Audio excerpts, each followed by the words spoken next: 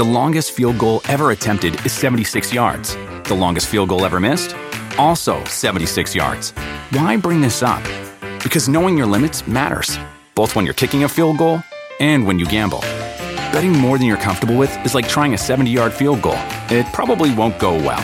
So set a limit when you gamble and stick to it. Want more helpful tips like this? Go to keepitfunohio.com for games, quizzes, and lots of ways to keep your gambling from getting out of hand. Do you want a beautiful lawn? Enter TruGreen, the easiest way to get a great lawn. Just water and mow, and they'll do the rest. Weed control, fertilization, aeration, and more. TruGreen is the official lawn care treatment provider of the PGA Tour, and they have a verified best price, which guarantees you the lowest price with no compromise on quality. You do you. Let TruGreen do your lawn care. Visit TruGreen.com, TruGreen.com, to get the best lawn at the best price with the best people. Guaranteed. Talk is Jericho, baby. Talk is Jericho. Talk is Jericho, mama. Talk is me. All right, welcome to Talk is Jericho. It is the pod of thunder and rock and roll, and this week is referee week here on Talk is Jericho. Starting us off, AEW's most popular referee, who's the bane of my existence. She happens to be almost my personal referee on AEW Dynamite. Aubrey Edwards is here, and it's going to blow your mind, but Aubrey's only been refereeing for 3 years. It's a great story about how she got started, what she was doing before wrestling, and how she ended up in AEW. She's got amazing stories with the indie scene, the work she did for WWE, and what it's been like for her to do live TV for AEW. You're going to hear some of her favorite matches, her favorite talent to work with, of course, me, her favorite stories and matches she's been a part of, and why she volunteered to put the rule book together for AEW. There actually is a rule book for all this, ladies and gents. So we're going to hear from Ref Aubrey. That's not her real name, by the way, but that's another great tale that involves Dr. Britt Baker, DMD. So before we turn the microphone over to Aubrey Edwards, I'll be firing up the mic this weekend for another Saturday Night Special. Thanks to all of you who tuned in last Saturday, and sorry for all the technical problems. There was a big lightning storm where I was on Saturday night. You actually saw that if you've watched it. Kind of screwed up the Wi-Fi connection, but we still had a great time and did a great number, actually, too. Almost 150,000 of you checked out the show. So thanks to all of you who watched it, who hung in there with me and asked such amazing questions. We did a Danzig sing-along to Mother. We'll do it again this Saturday, hopefully with no frozen screens and lost connections. I'll be back at my home turf. So this Saturday night at 9 p.m. Eastern on Facebook Live and on my official YouTube channel, it is the Saturday Night Special. I'll be answering more of your questions, another sing-along. Bring your suggestions for that. It's the Q&A, and of course, A is spelled E-H. All right, this Saturday night at 9 p.m. Eastern on Facebook Live and my official YouTube channel. Don't forget Wednesday night. Tonight is Sammy Guevara and myself, Les Sex Gods, versus the Best Friends. The winners become the number one contenders for the AEW Tag Team Championships. You do not want to miss that. Aubrey was not involved in that match, but she is involved here on Talk is Jericho, and she's up right now on Talk is Jericho.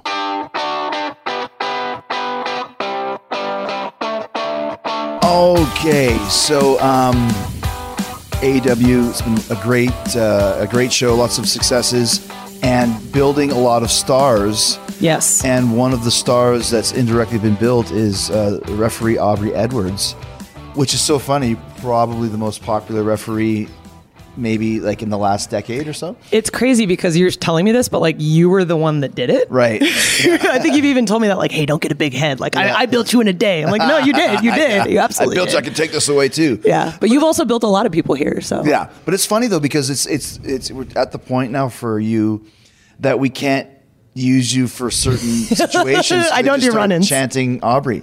We had I did a big pull apart with Hangman last year at Daily Place, whatever the show was, and we had this is when the librarian first started. So yeah. Peter came out to kind of separate, and everyone was like, shh, shh, and I was like, no, it's supposed to be serious. And the same thing happened a couple of weeks ago with you. It's like, no more Aubrey and run-ins. I think it was you and Mox, and people started chanting me, and yeah. I'm like, no, guys, like, because I was the only ref that got in the ring. But it was because nobody else was giving time cues. Mm-hmm. And I'm just concerned about the segment hitting time. Right. And they start chanting. I'm like, oh, no, I'm going to get heat for this, aren't I? But it worked out because, like, now they'll send me out when like we need that pop. Like for the Ironman match, people are tired after a 30-minute match. So they send me out like, oh no, they'll get up for this. So now it's like we're using it to our advantage a little bit. Right. And I'm not going to complain. Like it's nice. I really appreciate it. Like it's still weird. Why do you think that people like you so much? I mean, you got in my face and I didn't stand down. And I think as like media, seeing strong women on TV is very empowering. Right. We still don't get a lot of opportunities to see something like that. And the fact that the referee is the person that has to be listened to. Because if you don't listen to me, I'll just disqualify you. And it's like, oh. Right. Like that's the thing is like, you have to listen to me. There's nothing more empowering than that. And I mean, female referees are still very, very new, especially at this higher level. There's a lot more coming up on the indies. A lot of my students, all of my students are female. Students? Yeah, teach? so I train refs up in Seattle. I've got a few students. I have one trans, male to female, and then 2 other girls, and they're all fantastic. Wow. So it's nice. It's like, it's literally representation matters. Like I'm seeing it every day because one of my students actually drives up from Portland, 3 hours from Portland to Seattle to train with me because she saw me at Double or Nothing. So hearing things like that is like, dude, it's a big deal. Well, it's interesting training a ref. Yeah, so I actually had formal ref training. Okay, well, tell me about that. Because when I was in like wrestling camp, they just throw a shirt on you and tell you, go out you're there. the ref, and you just go out there, brother. Yeah, you learn to ref, you learn to set up the ring, you learn right. all You do aspects. everything. Yeah, but there is a whole. The refs are not wrestlers as well. Correct. For the most part. Yeah, I never wrestled. Right. So how did you get formal referee training? So I trained at there's a school up in Washington that I previously trained at. I had 2 guys train me. One was Chris Samuels, who's a referee. He's self-taught. He basically wanted to learn how to ref. Watched a bunch of WWE, took notes, and basically emulated exactly what he saw on TV. And then another guy, Steve West, who's a wrestler.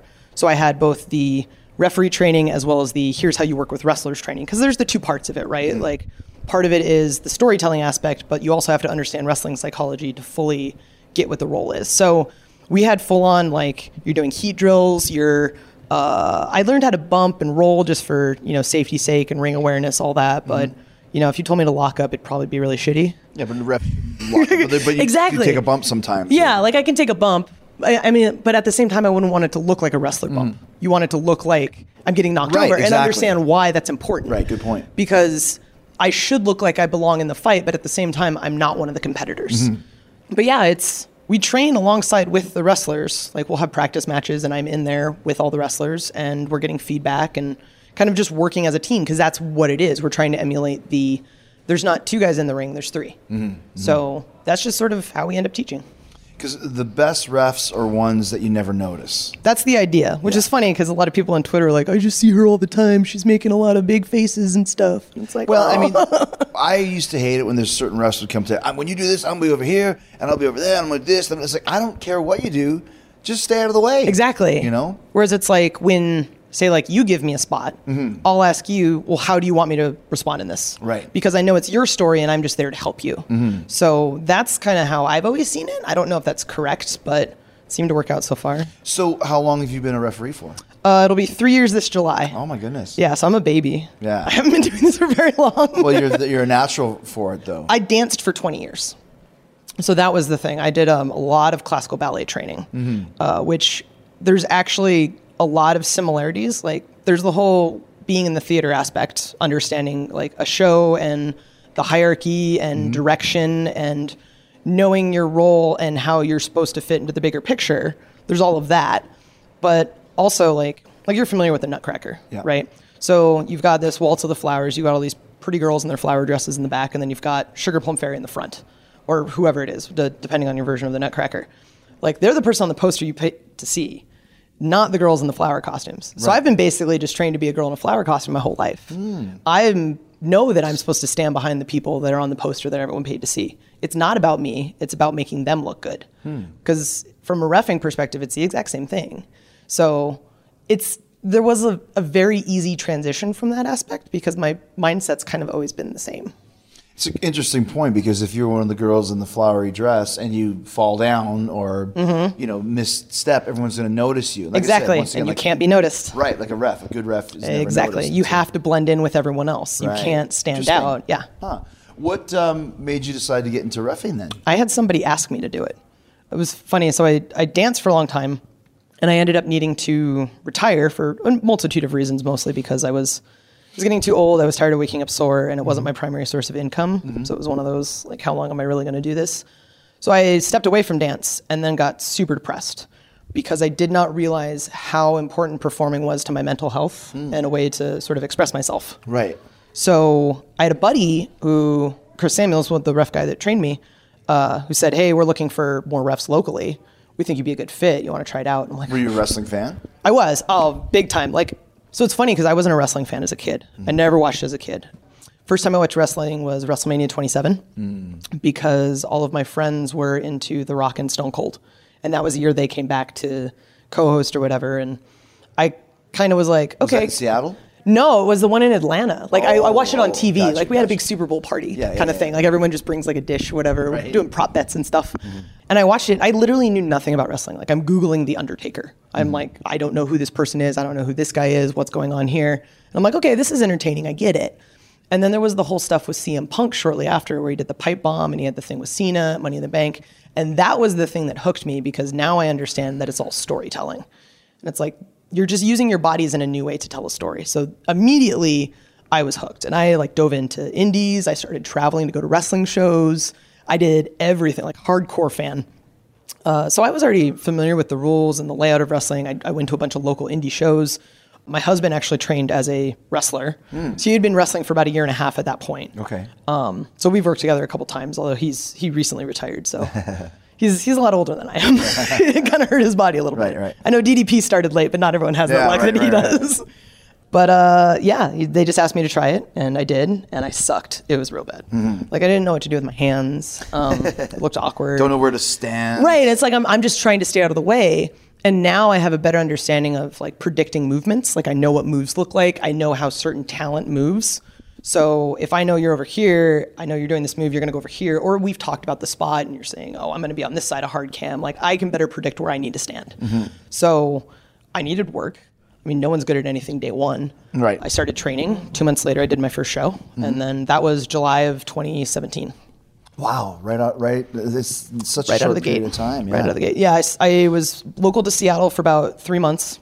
And then I started branching out. I did a lot of work in the Vancouver area. So ECCW. Is that Michelle Starr? No, Michelle Starr's All-Star Wrestling, Okay, which I also worked. That's actually where I met Frankie Kazarian, which is why I ended up here. But yeah, so I worked with companies up in Vancouver. I did some work down in Portland.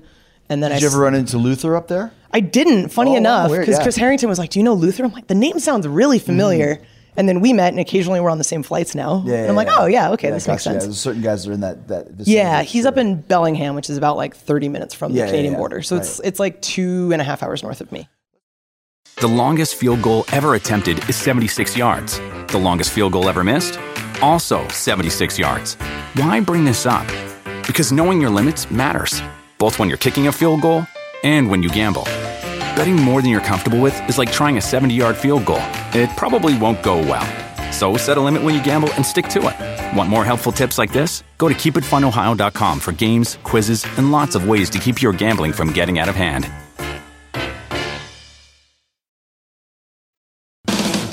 So when you were going to work in Canada, like you just crossed the border, they let you through. Did you have to fib at all and say you were going there just to hang out? Or? It's sort of, so it's funny because as Americans in British Columbia, I don't know if it's all of Canada, but we're not actually required to have a visa if you're it literally says on the immigration site, like a WWE style performer. Really? Right. So Americans getting into Canada, not a problem. Like, I'm still only answering the question that they're asking, like, what are you doing? I'm going to a wrestling show. Like, I'm not going to say any more than that if they don't ask. And then they start asking about, like, do you have guns in the car? Like, and then you know you're in the clear. Right. But the Canadians have a much harder time because they do need visas to work in go the to the States. States, yeah. So it's kind of, it's difficult. I had a very easy time getting in. There was only once or twice I got pulled in, really because, like, there's something big going on that weekend and they're just pulling in random cars. But, like, I didn't have any issue. So who were some of the big stars in ECCW? I mean, the big people that came out before I went up there, like Kyle O'Reilly was kind of the big one up there. I know Becky Lynch worked up there for a bit. Bollywood Boys are from up there. The big names right now, Artemis Spencer is probably like the biggest name coming out of there. Randy Myers, who's currently a Phi champion. Nicole Matthews. And the Voros twins are starting to get around. Oh, yeah. I love These them. guys are a trip, They're right? friggin' Muppets, Yo. man. The Muppets? They look like Muppets. I'm like surprised they're not signed yet because they look so silly. I'm not wrong. And there's two of them. And they're identical. Although I can tell the difference between Chris and Patrick. Okay. I'm not going to tell you the secret, but I know. Yeah, you know after a while. I know after, and their personalities are very different. How did you like working in Canada? It's awesome. Yeah. Like wrestling is so big in Canada and there's so much history there. And working with companies that have been around a long time, you're just kind of walking into all of this history that it's just, there's still stuff that's happening in Canada like I didn't know about. Like I did a little bit of work at WWE and Mauro Ranallo comes up to me and he's like, oh yeah, you're from like such and such. And I'm like, oh yeah, that's right. He worked at All Star. And I forget that there's all of these paths that have crossed unknowingly. Right. But What did you do with WWE? I was in the Mae Young Classic. I was a Really? referee, yes. No kidding. Yeah, that was kind of a weird one. How did that come to be? So their lady ref, Jessica, who just got moved up to SmackDown, she started reffing right around the same time I did, although she had wrestled for 10 years. She did a tryout with them. They brought her on and said, well, we're not going to hire you as a wrestler, but would you be interested in reffing? What was her wrestling name? Kennedy Brink. Okay. Brick, something. Something like that. Kennedy Yeah. something. Right. She trained with Dudley Boys. Gotcha. But she started right around the same time I did, and we both had mutual friends. We got in contact, and we're just kind of like being supportive because there's not a lot of women in our role. So we kind of have to help each other out a little bit. And they started talking about wanting more refs at the Mae Young Classic. So she reached out to me and said, is this something you'd be interested in? I'm like, well, absolutely. Like at that point, there's no other option. So if you want to like be successful, that's where you got to end up. So I went, I did a tryout. It was during an NXT week. So I had a dark match during TV taping. And they liked me enough. They brought me in for the Mae Young Classic. So I did that.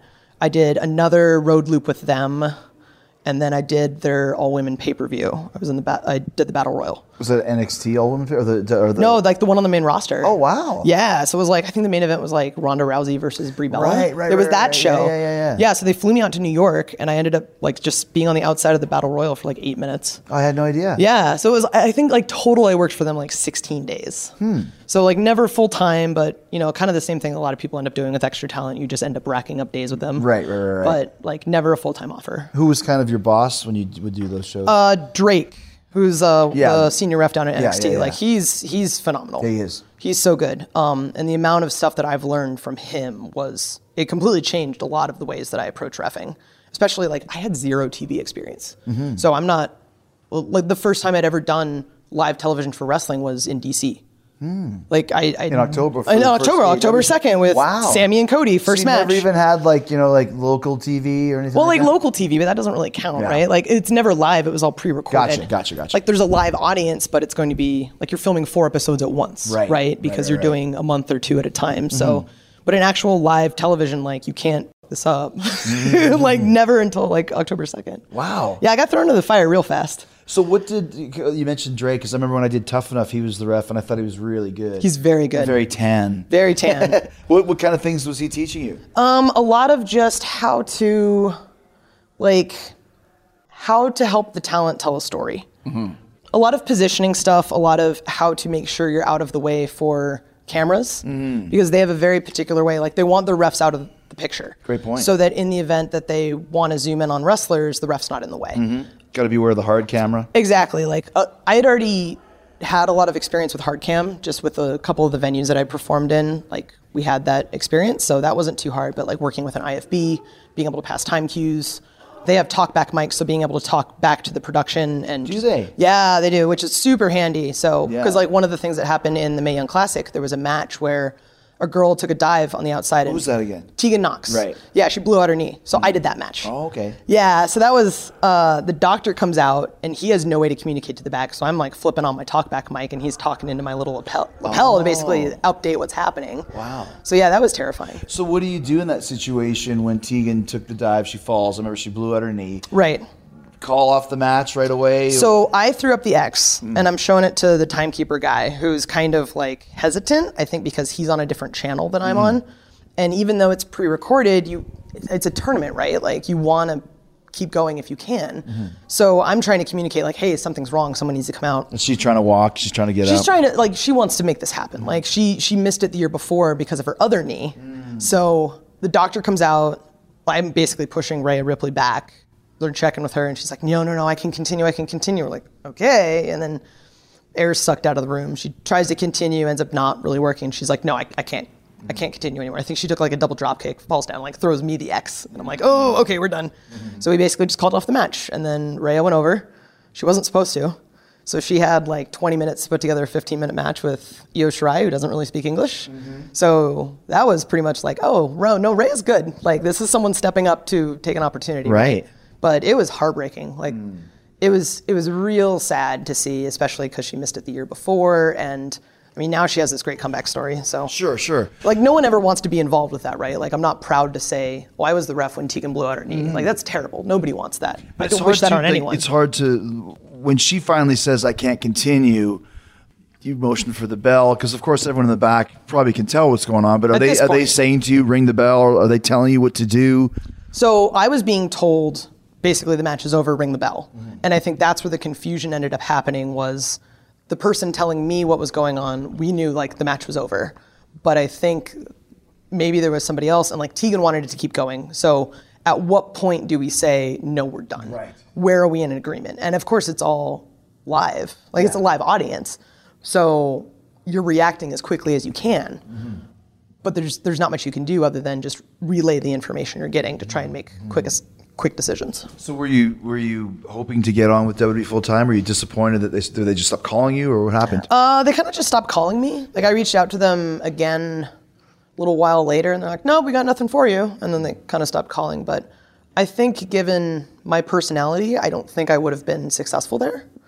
I'm really like fortunate AEW came around, because I feel like this is a much better place for me, for who I am as a person, what I want out of being a performer. Why is that? We let our referees be personalities. And like Tony Khan has said that, like, our referees have personalities because they're people with personalities. Whereas the biggest stark difference is they don't say their names on TV. That's right. There's nameless faces. No, they're nameless faces. Whereas like Jim Ross is saying everyone's name every episode, multiple times in a single match. I understood that. Like, when you watch a football game or a hockey game, they say what the referee's names are, right? Name is, yeah. I mean, at the end of the day, like, I don't know why. I don't get it. I don't agree with it, but it's not my product. Yeah, it's one of those weird Vince-isms. I guess, but it's a unique thing. I remember we came to Double or Nothing, and Paul Turner is our senior ref. Right. So I was like, so are we gonna like unify our count speeds? Are we gonna do this? And he's like, no, just ref however you ref the way that got you here. Right. So that's essentially what we've been doing. Like, the only things we've been doing are, as a group, is like enforcing specific rules a little bit more than we would on the indies. Like, I mean, you've been a big help with that. Like, no, our tag rules need to be blah, blah, blah, blah. Right. When we first started here, we can talk about that. It was Wild West in a lot of ways. Well, and a lot of us all come from the indies, and that's what we're used to. And a lot of the guys that we signed are all from the indies. Right. We're like, yeah, no, this is legit. But the expectations for TV are so different. And I think that was the biggest change of, it's like, yeah, you're telling a story, but you have to tell a story within a certain box, right? And I think all of us just learning how to best define what that box is. Because there's a point where it's like, okay, everything's going to break down, but we still need to have structure. Otherwise, there's no competition. Well, yeah, and that's the thing, too. If there's no rules, you can't cheat. If there's no rules, there's nothing at stake. Exactly. And, I think there was a lot of guys coming There's no competition if there's no rules. And a lot of guys did come from the indies, like you said, but now you're in a situation where there's 1 million people watching. Indie fans, maybe 100,000 of those million, or let's say it's 200,000. Let's say it's half, which it's not. It's not. There's still 500,000 people going, what the fuck is going on? Exactly. I don't understand this. They're not holding a rope. Why are they tagging? Right. And or they're standing over here. Because one of the guys. There's three of them in at the same time. Like, what's going on? Yeah. And something that Brian Alvarez says, and Brian's from your neck of the woods. Yeah, I know Brian. He's like, I don't care what the rules are. I just want to know what they are. Yeah. If the rule is you can, Exactly. bounce on your head or whatever, like, just tell us what they are and stick to it. Like, our biggest change from typical rules is we have the 10 count for double team moves, whereas typically it's the 5 count, right? And that allows us to have a little bit more freedom. So it's nice that we've changed that, but ultimately everything else is the same, like wrestling rules wise. There's not too much difference. But I think that's like an adequate change, but we need to be the ones to communicate that in the match, because commentary is not going to put it over every time. We have 3 tag matches every show. Like, eventually the crowd's going to pick up on it. The longest field goal ever attempted is 76 yards. The longest field goal ever missed? Also 76 yards. Why bring this up? Because knowing your limits matters, both when you're kicking a field goal and when you gamble. Betting more than you're comfortable with is like trying a 70-yard field goal. It probably won't go well. So set a limit when you gamble and stick to it. Want more helpful tips like this? Go to keepitfunohio.com for games, quizzes, and lots of ways to keep your gambling from getting out of hand.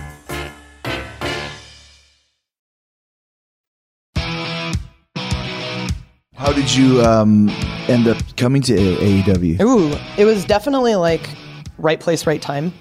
It was about 3 weeks before AEW was announced, and I told you I was a bit all-star, and I met Frankie Kazarian. I reffed one of his matches. I actually f***ed up the finish. The foot was on the rope. He was getting the pin. Heel had the foot on the rope, and I didn't see it, so I called for the bell. Saw it, waved it off, and said, nope, we're restarting. And if you ask Frankie, he'll say the match ended up better because the crowd had that like dip and then come back because he's like the baby face. Supposed to restart? No, like I was supposed to catch the foot and not count it, but I totally missed it. Gotcha. So so it's 100% on me. Like I f***ed it up, but I did what I could to save it, and it has to be like in the moment. So Frankie like said that he really appreciated it, he liked it, and we had chatted a bit, whatever. And I'm just trying to like get to know people. Like I just want the show to be good, not just my matches. I want the show to be good, so I'm trying to help everyone I can in the back. And Frankie apparently got my name and gave it to the Bucks and Brandy. I ended up seeing him at a show at ECCW, I think it was January 11th. So it was like 2 weeks after AEW gets announced. We were supposed to have Brian Cage, and then Impact pulled a lot of people because their dates got announced, whatever. So Frankie filled in for Brian Cage. I'm like, oh, this is convenient. Okay. So I put together like my resume, promo shots, and matches. I've got an email ready to go. I was like, he doesn't know, but we're going to have this conversation. Yeah. And we show up and he's like, yeah, I need all your stuff. I'm like, oh, good. I'm smart. So we had a match again. He liked it. I sent him all my stuff. And then literally a week later, I was at a Defy show in Seattle. And that was the first one where like the Young Bucks were doing that thing where they show up at a bunch of random indie shows. Right. That was the first one that they ended up doing that at. And the match I had was all of SCU versus 3 other guys. So I did a match with all of SCU. I get through the curtain, and then CD immediately offers me Double or Nothing. So it was just like, oh, crap, okay, we're doing this. And it was just the one show. I'm backstage at Double or Nothing. My matches were all done, and Cody's walking around covered in blood, right? And I'm like, hey, man, dope match. You worked with Dustin, right? Yeah, I worked with Dustin. Dustin bled like a gallon or whatever. I see him. I'm like, hey, man, the match was awesome. He goes, thanks, you're doing the next one. I'm like, does he know this is a one-show thing? Right. So I had to send that awkward email of like, hey, Cody said this. I don't know what we need to do. And so they brought me on for the next 3. And then my full-time contract was offered to me the day after Fight for the Fallen. So I technically wasn't full-time until after the title match in Chicago. Like the next day, I was officially full-time, even though I'd signed my contract like a month before. Right. Yeah, so I'm technically like not a full-time employee as I'm doing that match. It was kind of It's crazy. funny though, because I was once again coming here, and I knew a few people, and there's a lot of people I don't know. So just watching the matches and seeing everybody's vibe. And I remember I said to Cody, like, she's really good, like as a ref, right? And that's when I was thinking, okay, we're doing this title match with Hangman. Yeah. I want to have Aubrey, the first ever female ref in a world heavyweight title match. Yeah. You know, and I thought that's which is terrifying. But, yeah. I'm not gonna lie, like I was scared in that match. People ask me like what my favorite match is, and they assume it's that one. I'm like, oh no. I was all in my head. I was so worried. It's the first time I'm working with Chris. Turns out you're a cool guy and super easy to work with. But I'm like, I just don't want to fuck up. I'm so nervous. I'm worried I'm going to drop the belt because it's like 40 pounds. Yeah, it's super heavy. I was so in my head about that whole thing that I don't think I enjoyed it in the moment. Like watching it back after, I'm like, okay, no, this was good. I'm happy with my performance. I could have done a couple things differently, but yeah, I was nerve-wracked. But that was, I thought that was a pretty big deal. It absolutely was. Absolutely if it was WWE, we'd shove it down people's throats to where it's like, oh my gosh. But we didn't have to. We made a point of it. And once again, now we have another main event ref, because that is a thing, a main event ref that works the main events. It is. You know? Yeah, I was like incredibly grateful for that. And honestly, like one of my career goals was to main event a pay-per-view someday. And to do that just after I have my 2-year anniversary in the business is absolutely insane. So I can't thank you enough for the opportunity. It was great. But once again, doing it because you were worthy of the spot. Right. It's not like we're going to just check a box and, throw a woman in front of the screen, which you could have done. Well, but for me, I would never do that. Like I'm very Exactly. because I understand the importance of a great ref, but also a great ref that knows me. Like in WWE, I worked with Charles Robinson. Spider became my guy. Yeah. But they know what I need Yes. in my matches. I need constant updates of what the time is.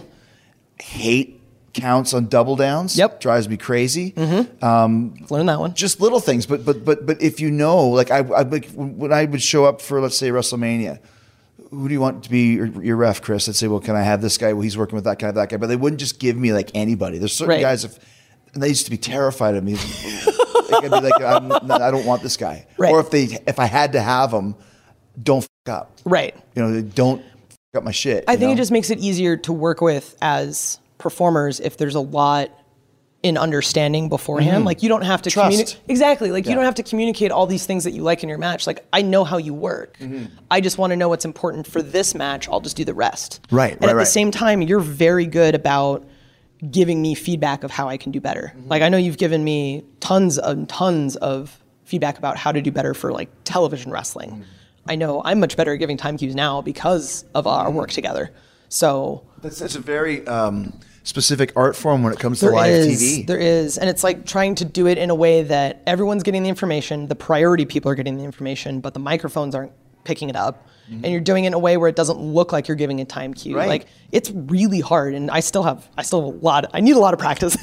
Like I'm nowhere near good. Yeah. It'll probably be a couple of years before I feel like really comfortable with it. But I mean, already after 22 episodes of TV, I feel a lot better than I did on day one. Like I think last week you weren't in the match. I think it was Rick, who I haven't worked with a lot, but it was one of those things where there was like 7 minutes added right before we went out. Right. And, we still have to go to break at this certain point. Right. So what are we doing? But it's so on the fly here. It is. It very much Which is great 99% of the time, but the 1% of the time where it's like, okay, let's 9:35, and we were supposed to go at 9:42, for example. Yeah. But it's just like, well, it's 9:35, just go. And that's fine, but are we still going to break at the same time? Like, I need to know these things so I can work my match accordingly. Exactly. And no one really gave me an answer, but after 30 years, I'm like, we'll figure it out, whatever. You got that. But once again, some people would be like, well, when do I go? What do I do? What do I do? Like, but it's live TV. You just got to go. You just got to do it. It's like, we'll figure it out. Yeah. As long as the audience doesn't know that you don't know what you're doing. They're never going to pick it up, right? Right. What was the biggest or the hardest thing for you to get used to on live TV? Hardest thing to get used to on live TV. Was it the timing of it? I think the timing of everything, like being able to communicate, it's the whole commercial, the in and out of commercials, and knowing we have to go to commercial because the ad partners want us to be at a certain time. We can't be at commercials during the hour changeover because we don't want people to change the channels. But like, you don't want to miss out the awesome part of the match. You don't want like a big move happening in a picture-in-picture. And with all of the changes happening, like if someone runs long early on and I'm in a match and suddenly I find out right as the bell rings, oh, we lost 2 minutes. Okay, now we have to like figure it out and communicate. And the biggest thing is like with the women's division, we have a lot of girls who don't speak English. So that's been a really, really interesting. How does that work? A lot of times, like there was a really good one recently, like Britt and Yuka had a match together and they had specific points in the match where if we're here and we're short on time, we'll cut this part. If we're here and we're short on time, we'll cut this part. So they just had a bunch of contingency plans going into it so that once they get information from me, they can adjust immediately. And there doesn't need to be any communication in the moment. Like there's a lot more pre-planning that needs to go into that, but I've seen that's one of the ways that works. I know that like she does great because she understands like enough English. She lives in the States too, Yeah, right? she moved to Florida recently, so yeah. She's going to learn how to speak English for sure. Yeah, I mean, once you're immersed in it. It's interesting to me, like those girls, because like even when I went to Japan early on, everyone knew at least a little bit of English. Right. But those girls don't, which is strange for me because Very it's strange. kind of part of the wrestling business is you at least know, the arm drag or drop kick or whatever it may be. Right. But they don't seem like they even know that. No, and it's been interesting because a lot of the match planning involves Kenny and Nakazawa translating. So it's a little bit more heavy just because there's that extra layer to it. But like, I don't know if people know, but that's like a big reason why Nakazawa's here is he does translating when match planning. And it's hugely helpful. I don't know how we would do what we do without him. Without him, right. Yeah. I notice you always have a notebook with you. My gimmick. Yeah, so tell me about what that's all about. So I'm a huge nerd. Before this I was working in software for 10 years. I have a computer science degree. So I'm very much I was a straight A student in high school. I was never late to class. So I've always been the person that walks around and writes everything down. And I found that writing things down helps me commit it to memory. So I have they're small little notebooks. They just fit in my gear bag, but I write down every match that I do. And it's a lot of things for here, it's this is how long this entrance is. This is how long this entrance is. This is how much we have on the front end. Here's the commercial. Here's the back end. Here's how much we need for post-match gimmicks. Here's the coach. Here's all this information so that I have it in case anyone asks for it. On top of that, you and I will chat, and then I'll write down something later. So when I'm reviewing a match, I don't necessarily need to be there to ask you questions because I want to be respectful of your time. Everyone has a different pre-show ritual that they want to go through, and some people just have other shit going on. So I have all the information I need to know, or that I feel is pertinent to me, written down. And a couple of them, I think for the Dustin Jake match, I have 3 different versions of the match all crossed off because we just kept changing things. Oh, gotcha. Yeah. Yeah. So I've got, I think I'm on my 6th notebook. I've literally written down every match. Do you keep them? I do. Oh, wow. I have a whole pile of them at home. Yeah. So it's nice. I can actually go back and look and see the things that I thought were previously important to remember and the things that ended up being important. And you can kind of see a progression. There's definitely in the middle somewhere, my WWE one, right? I took there and I took a bunch of notes, and just the amount of information that you need to know for a match is so much more than something like here. I'm what's the cutoff? Let's go home.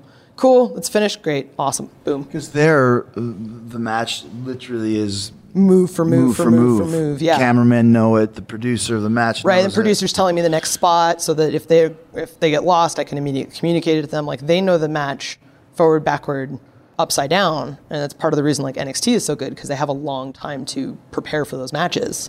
Whereas we're showing up it's almost like an indie show with a lot of money where we show up, hey, what are we doing today? Cool, we're gonna do this, blah, blah, blah. Sometimes people will talk about it ahead of time, but it's very much what I'm used to. Right. So I feel very comfortable here because I just walk in. I haven't talked about any of my matches today. I know what I'm doing, and I've talked to the guys hey, we'll catch up later. Yeah. But I'm not worried. I've worked with everyone before. What are some of the biggest differences between WWE and AEW that you notice? I mean, the ref thing I said, we all have personalities. The schedule is very, very different. The thing that I've recognized, and I mean, this is completely a personal experience, but of course, I love our locker room. The women's locker room is awesome. We're breaking out into dance parties constantly. It's all swollen, Sunny. But the extra talent girls are in there. We're having conversations with them. We're not making them change in the broom closet. It just feels more like a family. It's like I said, an indie show with money, but indie shows, everyone really, really well because you travel with each other. Even if you're not at the same promotion every weekend, you see the same people and the same faces. Right. So you develop these relationships. It's we're all friends. And I think you were the one that told me early on, it was either you or Jake, but after shows, we all go hang out together. And I've heard that doesn't happen elsewhere. It doesn't, yeah. Right. So for all of us to just go out and party and hang out as a group, that's a very unique experience. It's the whole idea of we're all one team. It's not we're all independent contractors that are all working for a monolithic company. It's no, we're in it together. We want it to be a thing. So I think it's really just the vibe is different. And I think that's why I gel a lot better here. And I just want to be everyone's friend. Yeah, but I agree with you on that because one of the reasons is that everyone stays in the same hotel because the company pays for the hotel. Yeah. So I remember in WCW it used to be that way because they never paid for my hotel, but they paid for most guys' hotels, and then everyone would know where to go. Exactly. And that's all the talents at the same hotel. I'll be at an airport on a layover and run into people, and we'll be hanging out in the terminal waiting for our flight. And we'll joke that this plane's going to be the party plane because there's all of us sitting in the back. But yeah, we legit all hang out together. Tuesday nights before the show, you can probably go into a hotel lobby and see a bunch of us all just hanging out, just hanging around, right? Chilling, ordering DoorDash, whatever, just getting food ordered. But yeah, it's we're all friends. We all hang out. The longest field goal ever attempted is 76 yards. The longest field goal ever missed? Also 76 yards. Why bring this up? Because knowing your limits matters, both when you're kicking a field goal and when you gamble. Betting more than you're comfortable with is like trying a 70-yard field goal. It probably won't go well. So set a limit when you gamble and stick to it. Want more helpful tips like this? Go to keepitfunohio.com for games, quizzes, and lots of ways to keep your gambling from getting out of hand.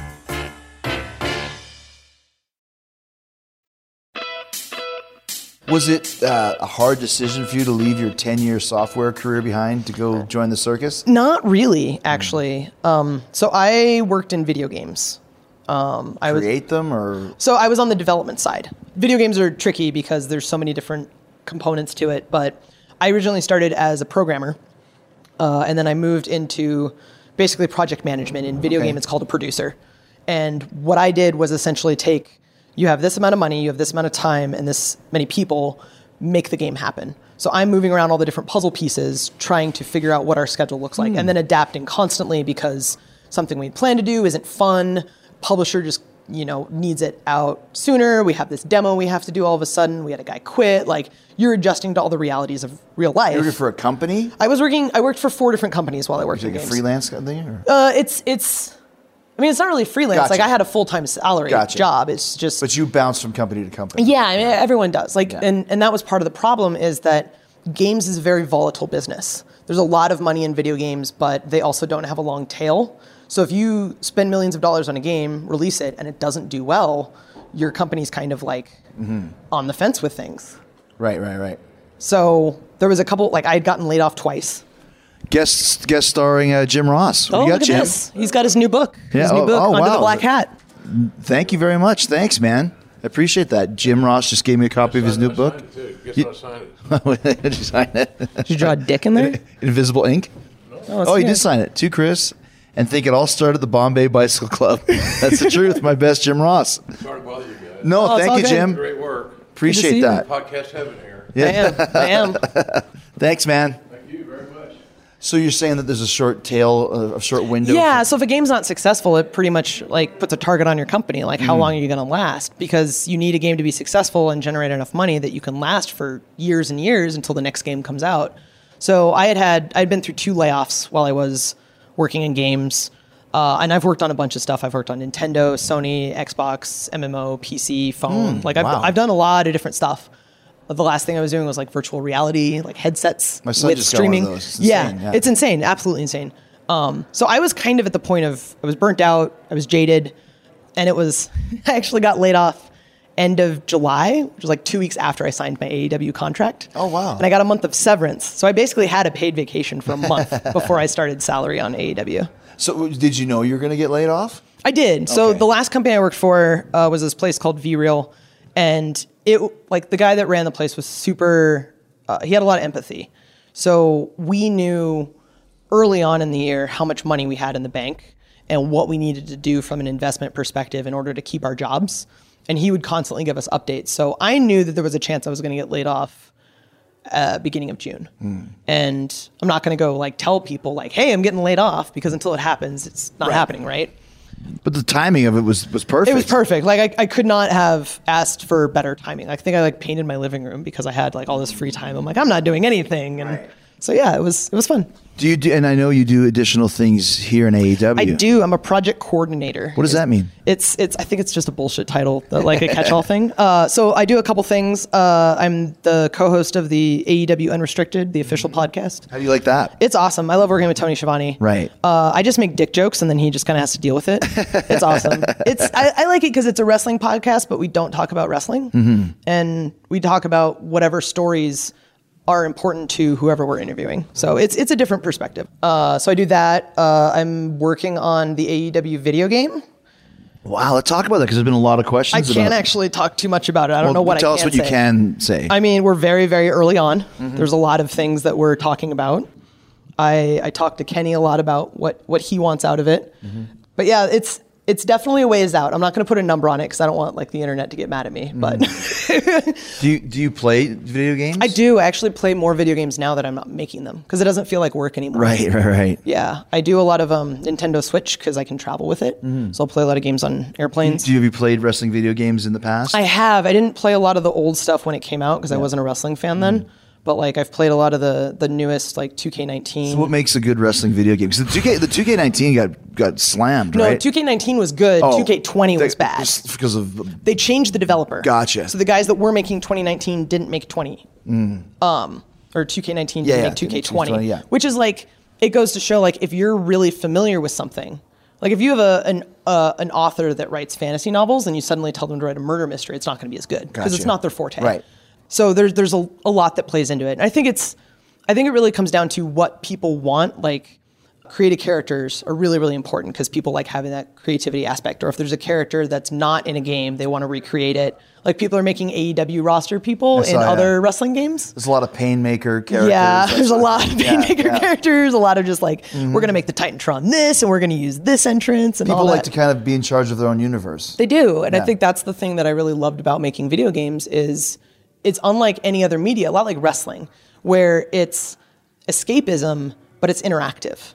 Because it's like going to a movie, but you're controlling what the actor's doing. Right. So it's, yeah. Because I mean, it was such a focus on video gaming and the culture, and then like you said, Kenny and a lot of the guys are super into it. There's a lot of crossover. Yeah, but the AEW game has to kick ass. It has to kick ass. There's a lot of expectations for it. There's a lot of just people are waiting to hear stuff, and I'm not going to be the one to say it because I don't know what I can't say. That's part of your gig is kind of organizing it. Yeah, I mean, like I did this for 10 years. Like I've worked with. This is your wheelhouse. Yeah, there's not really a lot of people that are have that experience that work here, but like I've been leads, like a lead on like a mobile game that has a localization team in Montreal, that has a QA team in Burbank, that has a Japanese publisher, and I'm the one coordinating meetings. So like it's stuff that I'm used to, and I understand like the pitfalls people are going to run into, and I know the questions that need to be asked that are going to like save us millions of dollars down the line. So there's just a lot of. It's the same way like you come into this company, we've got a lot of new guys, and you're offering your expertise.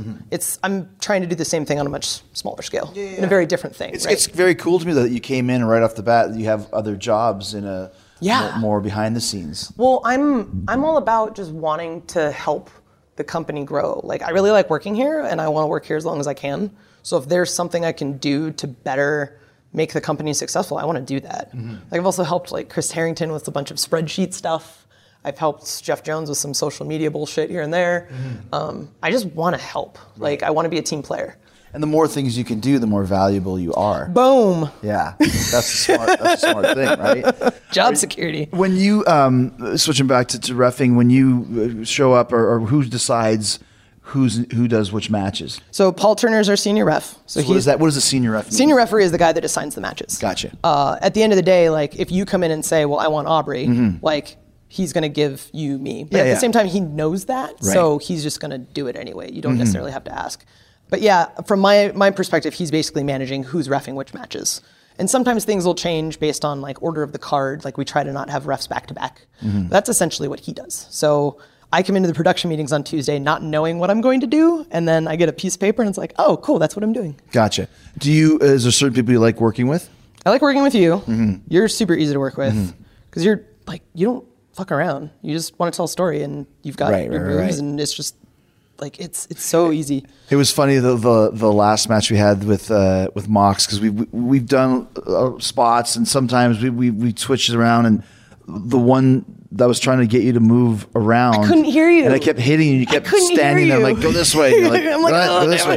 But the best part of all was people were like, Jericho kept pushing Aubrey, trying to get disqualified. Right. And there's got to be a winner. What a great story, but it's not what I was doing. I was trying to get you to move over into the corner. It's like, hey, go over turn here, around, go over here, so you can see this shot. But what a great story to tell. I should have thought of that, but it worked because I kept nudging you, and by not moving, I just thought that was a cool little story that was told. And it ended up working out great because I ended up getting my comeuppance with like throwing out the inner circle.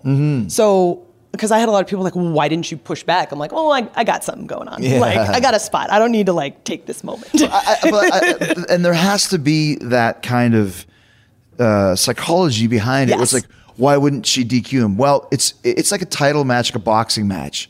There has to be a winner. Yeah, right? And if someone gets like, kneed in the groin, for example, right. Maybe if it was an earlier fight, a prelim fight, there would be a DQ. But in the main event that people paid millions to see, you got to let these guys fight. Right. It's like you guys went to the outside. We spent like 5 minutes outside the ring, going up and down the ramp. Like I'm just going to follow you. Yeah. Because people are going to want me to really count to 10 and disqualify this match. Exactly. Like, let's be real, guys. That's right. It's wrestling. And that's one thing that I love about wrestling is that we can we're not bending rules, but we're like you said, we're telling the story and making things fit into what we need because we have the right to do that. Exactly. You know? Yeah. So it works.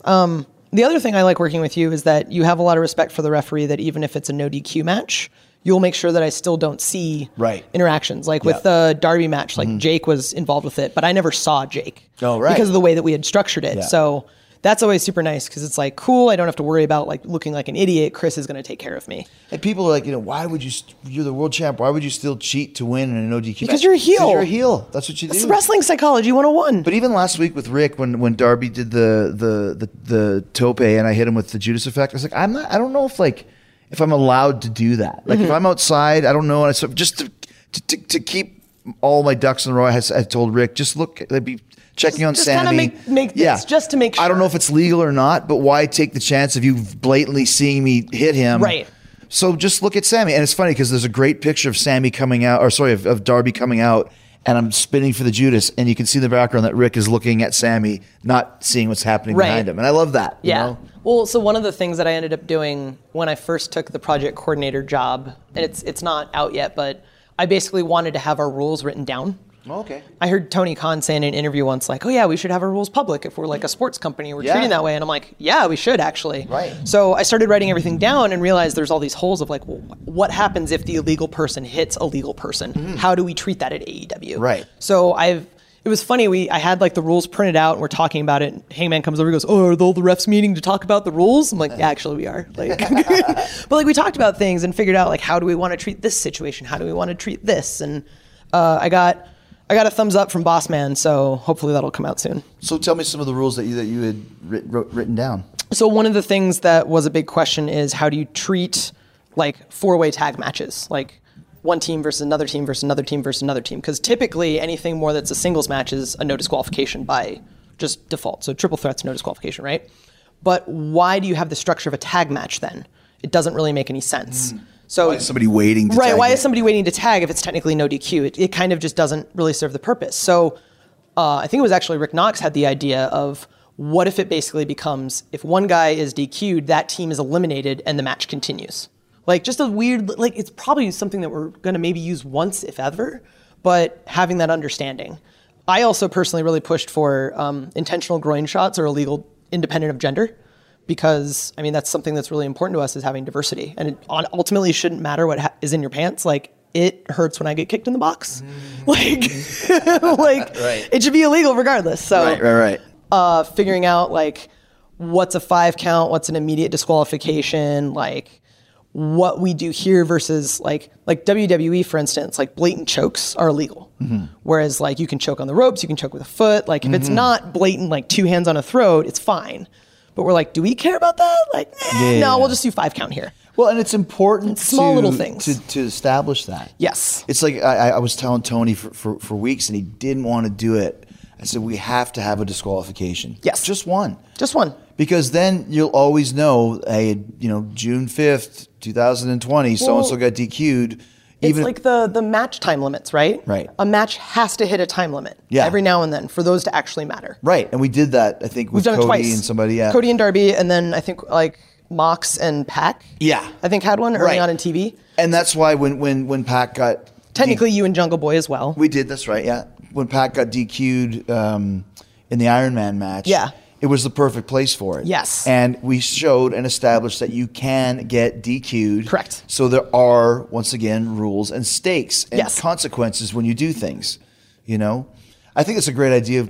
I've never seen that before. I used to laugh like when someone was like the guest ref. Like, did you get your license from the commission? Did you read the rule book? It's like, yeah. Now there actually is a rule book. There will be. Yeah. It's definitely going through the approval process because I know the moment it gets out there, it's going to be scrutiny and all that. I know, right? That's why the first line says everything is up to the referee's discretion. Yeah. It's like my catch-all. Like, yeah. Ultimately, I get to decide what happens in the ring. Like, but really behind the scenes, it's we're deciding what happens. Mm-hmm. But having those outlines is what allows us to tell the story we want. Right, exactly. So you mentioned you enjoy working with me. Who else do you enjoy working with? I really like working with Darby, mostly because I really like his style. Mm-hmm. He's very fast.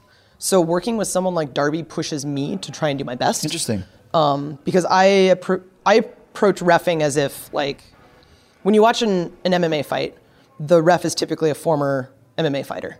Like Really? they understand what, well, that's how it's been told. I don't watch, Gotcha. I don't watch real fighting. I don't like actual violence. But like the referee needs to conceivably be able to break up a fight.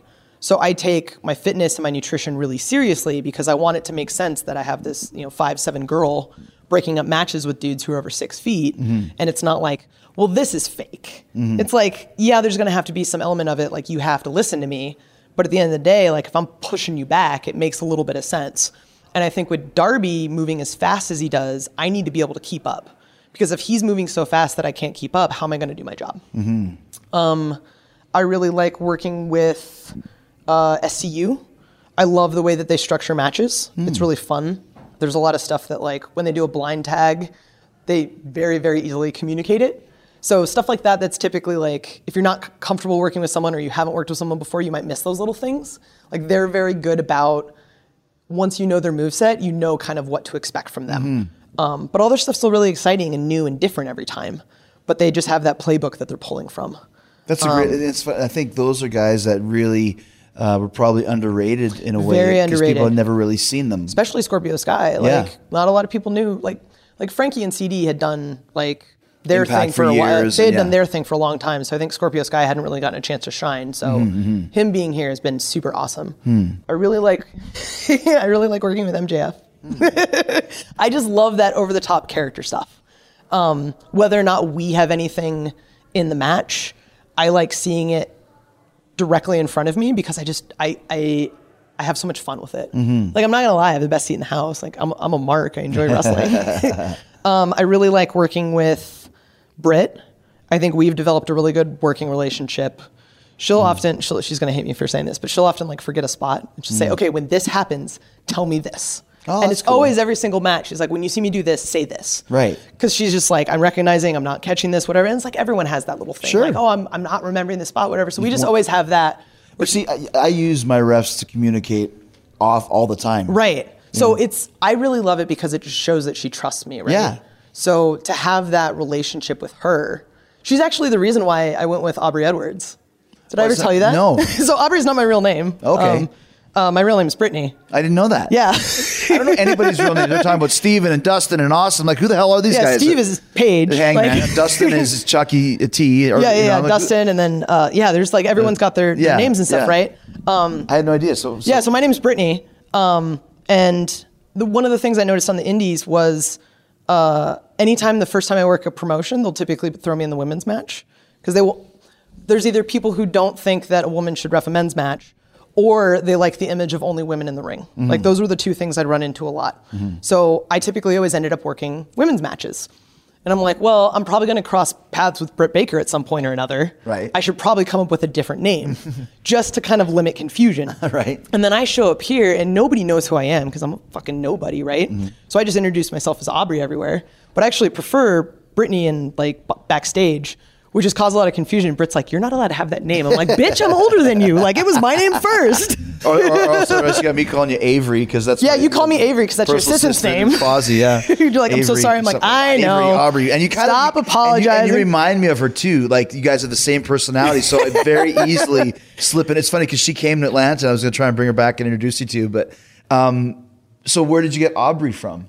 So my dad's name was Edward Aubert, and so my wrestling name is Aubrey Edwards because he Gotcha. actually passed away when I was 12. Oh. So he never saw any of this. Right. And he'd get a huge kick out of it. Like the running joke is that he would have like first class at every airline because he'd be racking up frequent flyer miles going to all the TV shows because he would just have a blast. Yeah. So that was sort of my like, I mean, wrestlers just pick the names they want, right? Right. So I wanted something that was sort of more important to me. And like refs typically don't change their names. They'll typically just use their actual like government name. Yeah. So I think that's like the other thing is that people are just like, wait, Aubrey's not your name? Because they just assume referees. Right, yeah. I think like Paul Turner is actually Paul Turner. yeah, Bryce yeah. is Bryce Charles Remsburg. Robinson, Like yeah. everyone's the same. So like when people come up to me, they're like, wait, your name's not Aubrey? I'm like, no. Were you- Why is it weird? Did you have another name for a while? I was originally Girl Hebner. I thought that was you. That was me. You actually were called Girl Hebner. That was my first gimmick, yeah. So I worked at a company called 321 Battle, and their whole gimmick was weird wrestling. So it was kind of like kooky and out there, but like 21 plus and just like... like Lucha Vavoom or something. Right, like very Lucha Vavoom. It's like Chikara was swearing, Yeah. like and like the crowd would get rowdy. There's lots of drinking and stuff. So when I was picking what my persona was going to be, I wanted something that kind of fit the brand because that was the only place I was working. So I'm trying to do right by the product. And we're sitting down at coffee, me and my husband, and he goes, "You could just be Girl Hebner." I'm like, "Well, discussion's over. Like, I'm not going to come up with anything better than that." So it's literally like Gearl, Hebner. Gearl, Yeah, which is funny because a lot of people assume I'm actually Hebner's daughter. And I'm like, no, it's a pun. Yeah.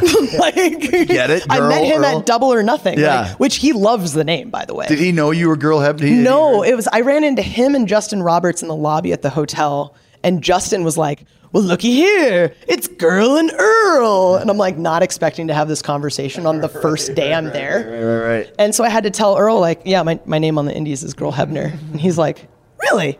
Well, how about that? That's funny. How do you spell that?" I'm like, Gearl.